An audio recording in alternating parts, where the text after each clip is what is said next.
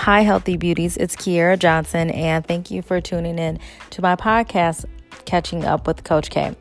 So, Healthy Beauties, today I wanted to have a discussion around me time and what does that look like for you?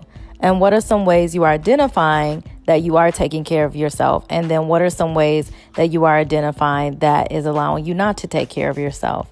There are two major principles that I believe in when it comes to taking care of yourself.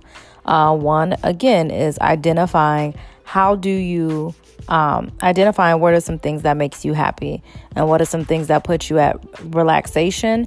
And then also, what are some things that you feel like you need to do, but you're depriving yourself from.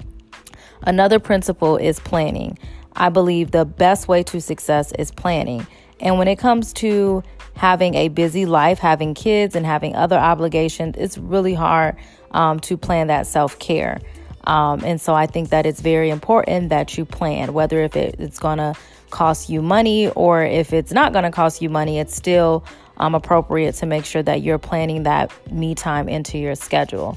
I tell myself and I tell the women that I coach that in order to be a healthier or profitable person to the people or the obligations around you, it's important that you are healthy for you.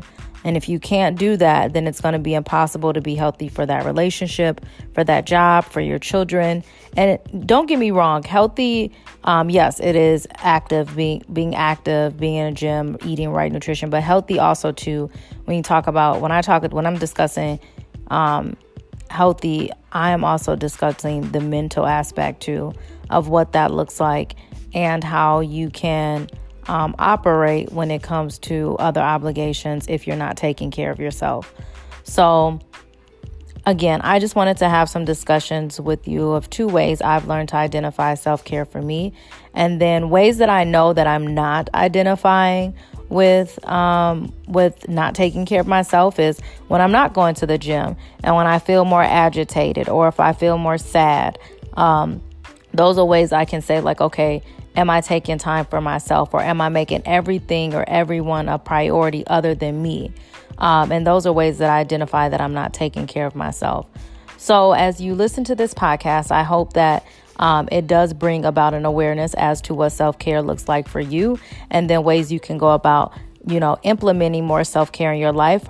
Or if you are choosing not to have self-care, then you can start implementing it into your lifestyle.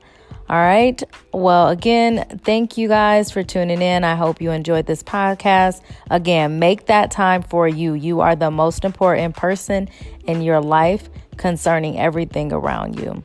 Again, hope you enjoyed this podcast. Feel free to contact me for more discussions, and I'm excited to share more with you on this podcast channel.